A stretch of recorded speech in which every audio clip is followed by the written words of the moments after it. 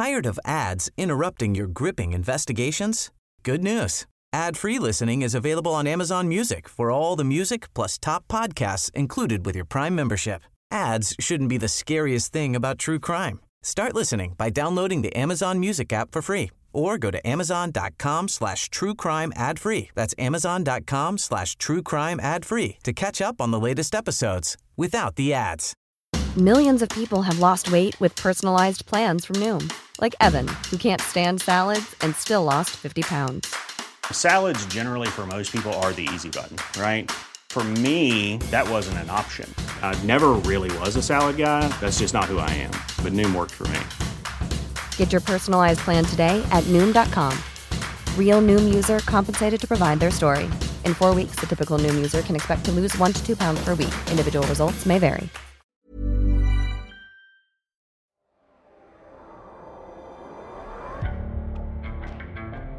His immediate reaction was to leave work, hurry home, and I believe he tried to hang himself in his garage.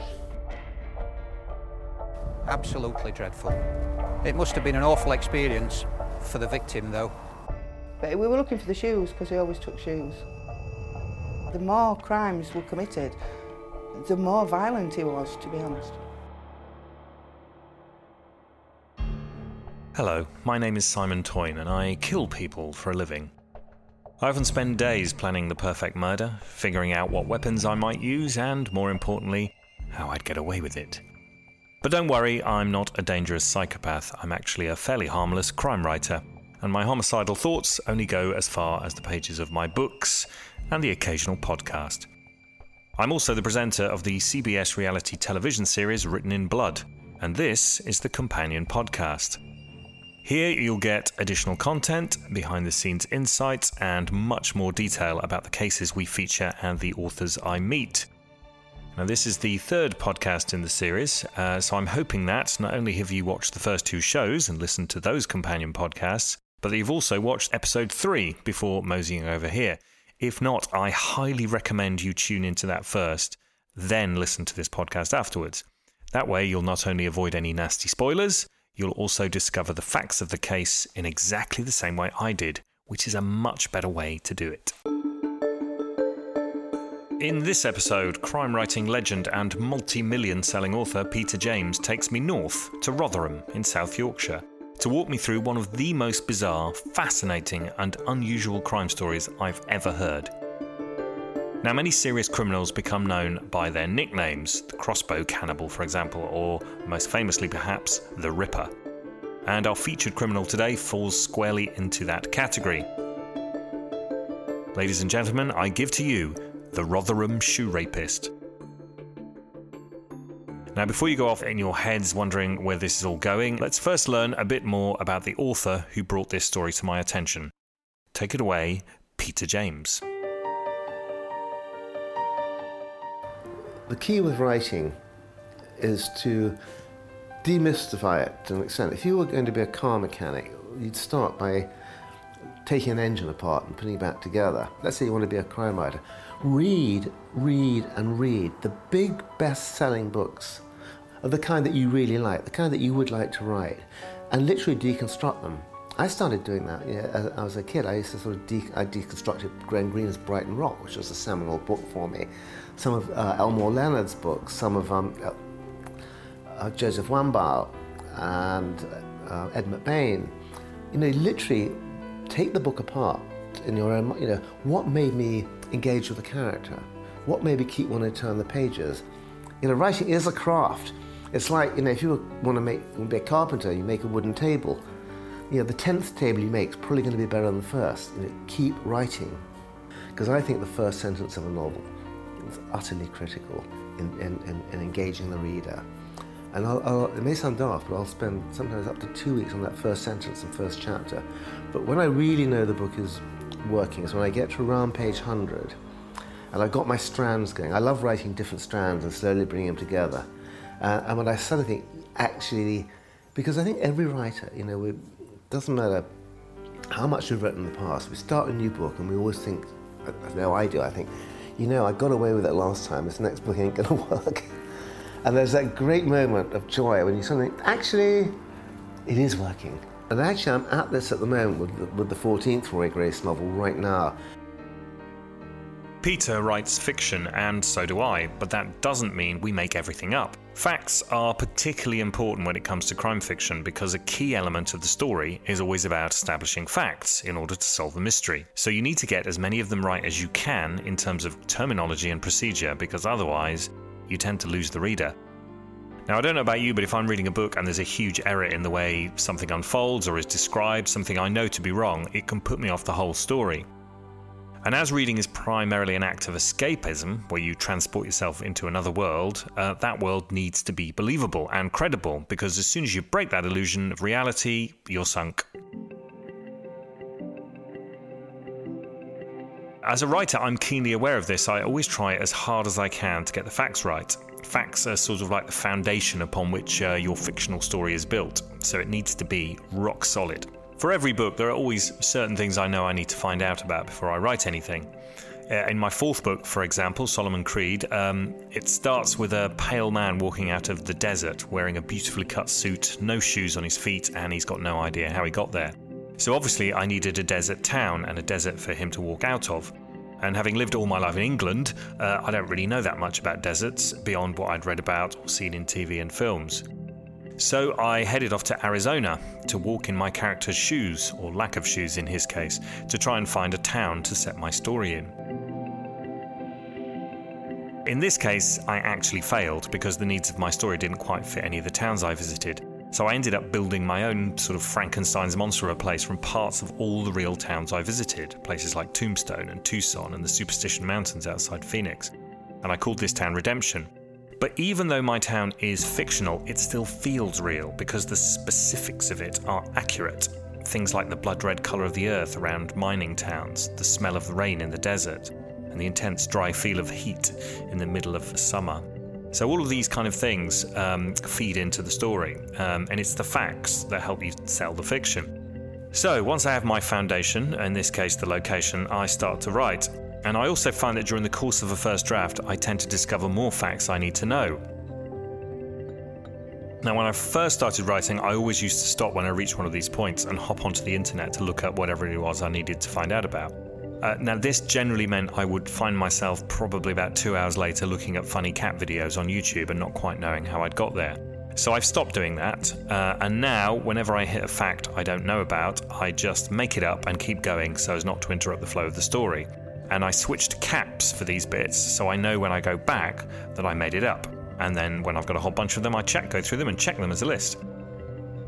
And funnily enough, I often find that the things I've made up are generally fairly close to the truth, so I don't have to change much. Sometimes the truth is even better, and I change it and make the facts even more factual. Although equally, the facts can sometimes be so boring that I just invoke my dramatic license and stick to the version I invented. Because though facts are important, you should never let the truth get in the way of a good story. Now, most of Peter's books are police procedurals, and he uses an expert advisor to make sure his books are as accurate as possible. And he's also developed a very close relationship with his local police force in Brighton. I do find their world fascinating because they see human life in a way that nobody else does. I mean, all emergency service workers see behind the curtain, but the police see every single aspect of it. You know, to give you a snapshot of a single day I spent out fairly recently with the duty inspector at Brighton and Hove, at 7 o'clock in the morning we're called to a cot death. It's a terrible thing. There's a young couple, 2-month-old baby has died during the night. The police have to give them pastoral care, but at the same time be mindful. Maybe, just maybe, they murdered that baby. You know, they've got to walk this incredibly difficult tightrope. An hour and a half later, we're at a house in Brighton where a woman's phoned 999 to say her live-in boyfriend's just put dog feces in her mouth. An hour and a half later, we're an elderly couple who are utterly distraught because they've just been swindled out of their life savings by an online fraudster. And the day just goes on. And you know, nobody ever calls the policeman because they're happy. But you know, they can, not only do they intervene, but you know, good police officers can make a real difference to people's lives and the way they treat them, the support they give them. Peter also invests a huge amount of details in his locations. His Roy Grace books are all set in and around Brighton, and many of the major landmarks in the city keep appearing in the pages, along with well-known Brighton faces. And I know this to be true because I also happen to live in Brighton, and reading his books is very much like taking a walking tour of the city, seeing the sights and meeting the people who live there. In fact, so successful have Peter's books been that there is now an actual Peter James walking tour in Brighton where you can visit some of the real locations from his books. Even more reason then for Peter to get the details exactly right.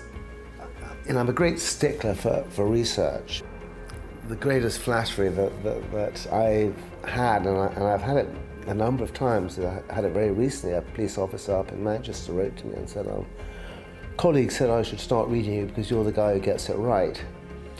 And I do have a huge amount of police among my fans because I do try really hard to get that detail right. And I think that research is incredibly important for a writer because anyone who reads, the mere fact they're reading means they're intelligent, smart. And I think I love, when I'm reading, I want to read a good story, but I also want to learn something that I didn't know. Hey, I'm Ryan Reynolds. At Mint Mobile, we like to do the opposite of what Big Wireless does. They charge you a lot, we charge you a little. So naturally, when they announced they'd be raising their prices due to inflation, we decided to deflate our prices due to not hating you.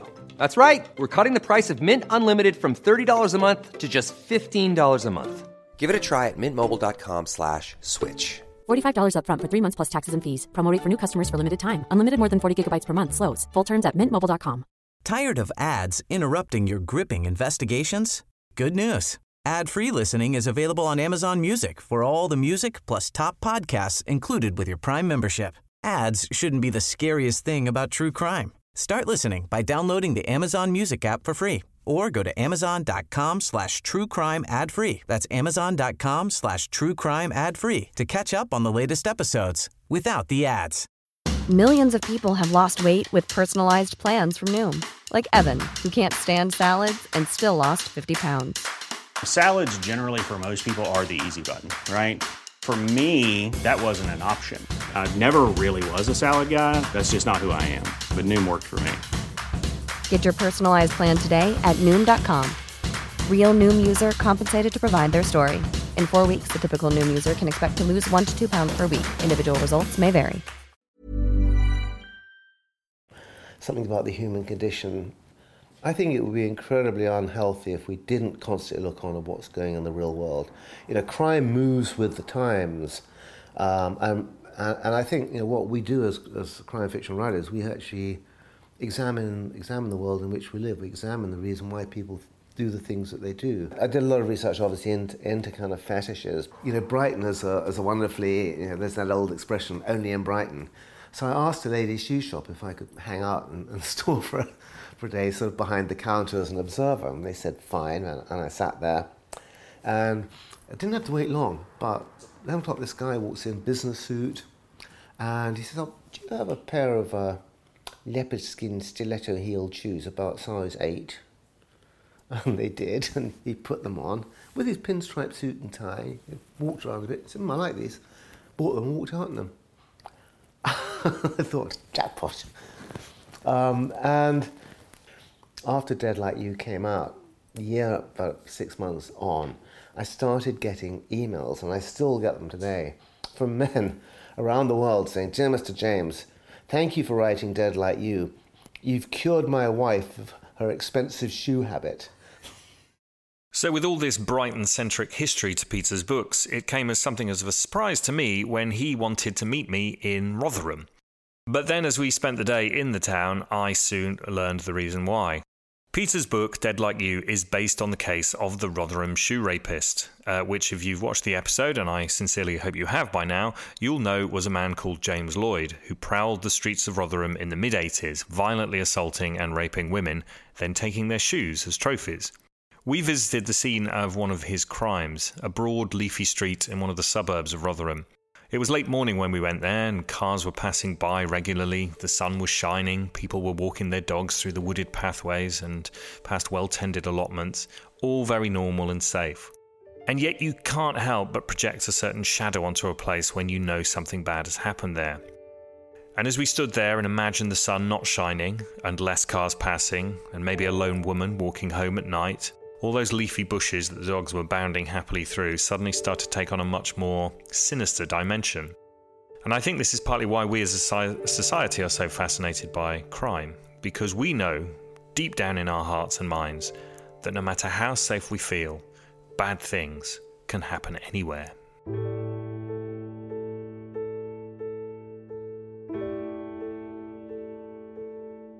In every case in this series, there have always been a few elements that have particularly stuck with me. In this case, one of those was the forensics.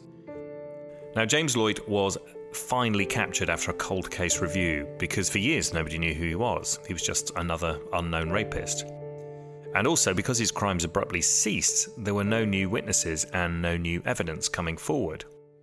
But the police never gave up, and in the early 2000s they reopened the files. And they finally caught him by using a process that matches familial DNA. So they ran the samples they had from the old crimes and found a few hundred matches on the National DNA Database, and one of these turned out to be James Lloyd's sister. She'd been arrested for a minor offence, a traffic violation that required a DNA sample, and it was this sample that ultimately pointed the finger to her brother as the elusive rapist they'd been hunting for almost 2 decades. For me, this is the flip side of knowing that bad things can happen anywhere. It shows that persistence, both in the development of forensic techniques and also in traditional dogged police work, will almost always catch a criminal. And there is something very comforting about that.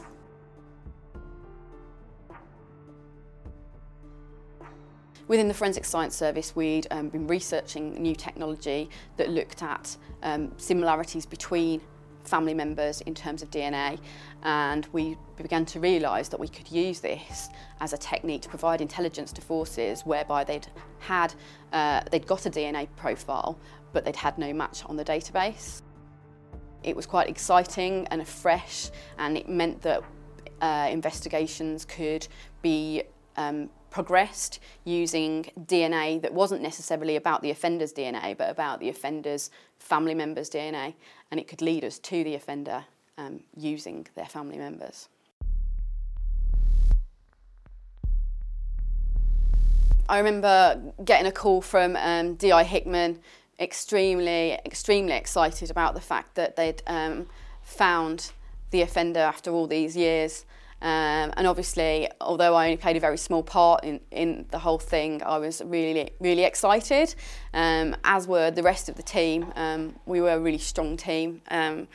Because of the newness of the technique, it sort of did mean that it was everyone celebrated when we got a result like that. And the fact that after all those years, the victims of these crimes were finally going to get some answers was really important to me and to the rest of the team. That was Lisa Balfour, who cracked the case by running the familial DNA search. Now, another thing that stayed with me about this case was something Peter said about how James Lloyd apparently developed a keen interest in forensics. He would read documents and watch programs like Written in Blood and monitor the latest developments to learn exactly how police were using scientific advances to solve cases, both new and old. So he must have been thinking in all that time, it's almost 20 years since he stopped his reign of terror, that one day the police would catch up with him. That's 2 decades worth of fearing the unexpected knock on the door.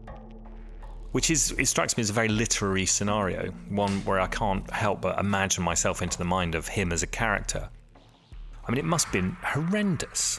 Low-level stress the whole time, always on high alert. Never sure if today, when you woke up, whether at some point would be the last day you would know freedom and the day when your past would finally catch up with you. I mean, to me, it's a form of incarceration. It's an emotional and mental one. It makes you wonder if he really did get away with it after all. And of course, in the end, he didn't.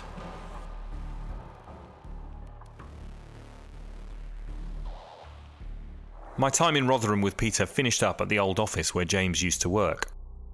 Before he was unmasked, he was seen as a pillar of the community, someone who caused no suspicion with his day-to-day activities. except for one employee who had noticed how much time he spent at work, particularly in a locked part of the building that nobody else was allowed in. And it was here that police would find a hidden stash of trophies from James Lloyd's crimes, as former detective Angela Wright now explains. We were all looking for shoes, really, because that's what we were looking for. So, because there was nothing from his home address other than these cassettes, we thought that he may well, because he was a workaholic, have something at his premises of work. We went, searched his work premises, very disappointed because there was nothing. Until a chap who worked there said, oh, he's always upstairs, he's always in the loft upstairs, and he doesn't like anybody else going there, he doesn't want anybody to go up in there. And obviously he was the manager, so they just did what they were told, really. And so I decided to send officers up into this loft, and sure enough, that's when we found hundreds of pairs of shoes. And just remember them bringing these shoes down or throwing these shoes down, and it was just marvellous. It was just, I knew then we'd got our man.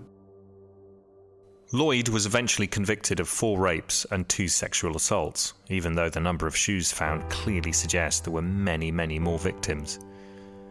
But unlike in books, where the criminals get locked up for life and pay for all of their crimes, in the real world of trials and chains of evidence and reasonable doubt and judicial process, criminal lawyers have to restrict their prosecutions to the ones they know will stand up in court. And James Lloyd never confessed to all of his crimes. It was left to the evidence and to the few brave witnesses prepared to relive the horrors they'd experienced 20 years earlier to eventually and finally put him behind bars.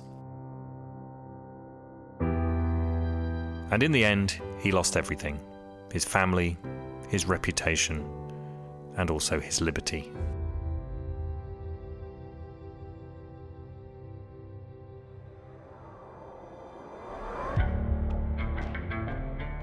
This podcast is the accompaniment to the TV series Written in Blood, which airs on Sunday nights on CBS Reality at 10 p.m. Feel free to tweet me any comments or questions at Simon Toyne, all lowercase, all one word, using the hashtag #WrittenInBlood. Or contact me on my Facebook author page. You just need to go onto Facebook and type in Simon Toyne author, and there I will pop up. And it's always lovely to hear from you. Next week, I visit Darlington with crime writer Angela Clark to hear the dark and shocking story of a man who came to be known as the Facebook Killer. The accompanying podcast will go live immediately after the program airs, or you can hit subscribe now to make sure you don't miss it. That's it from me. Thanks for listening. I'm Simon Toyne, and this has been the Written in Blood podcast.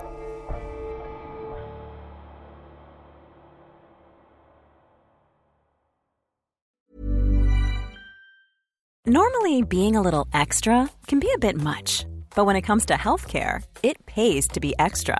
And United Healthcare makes it easy with Health Protector Guard fixed indemnity insurance plans. Underwritten by Golden Rule Insurance Company, they supplement your primary plan, helping you manage out-of-pocket costs without the usual requirements and restrictions like deductibles and enrollment periods. So when it comes to covering your medical bills, you can feel good about being a little extra. Visit UH1.com to find the Health Protector Guard plan for you.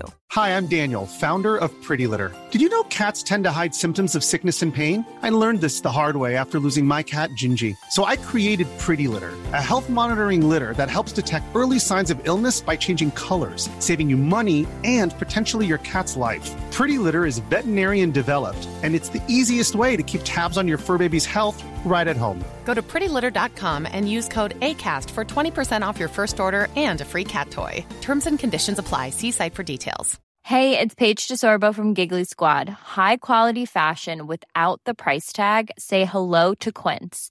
I'm snagging high-end essentials like cozy cashmere sweaters, sleek leather jackets, fine jewelry, and so much more. With Quince being 50 to 80% less than similar brands. And they partner with factories that prioritize safe, ethical, and responsible manufacturing. I love that. Luxury quality within reach. Go to quince.com/style to get free shipping and 365-day returns on your next order. Quince.com/style.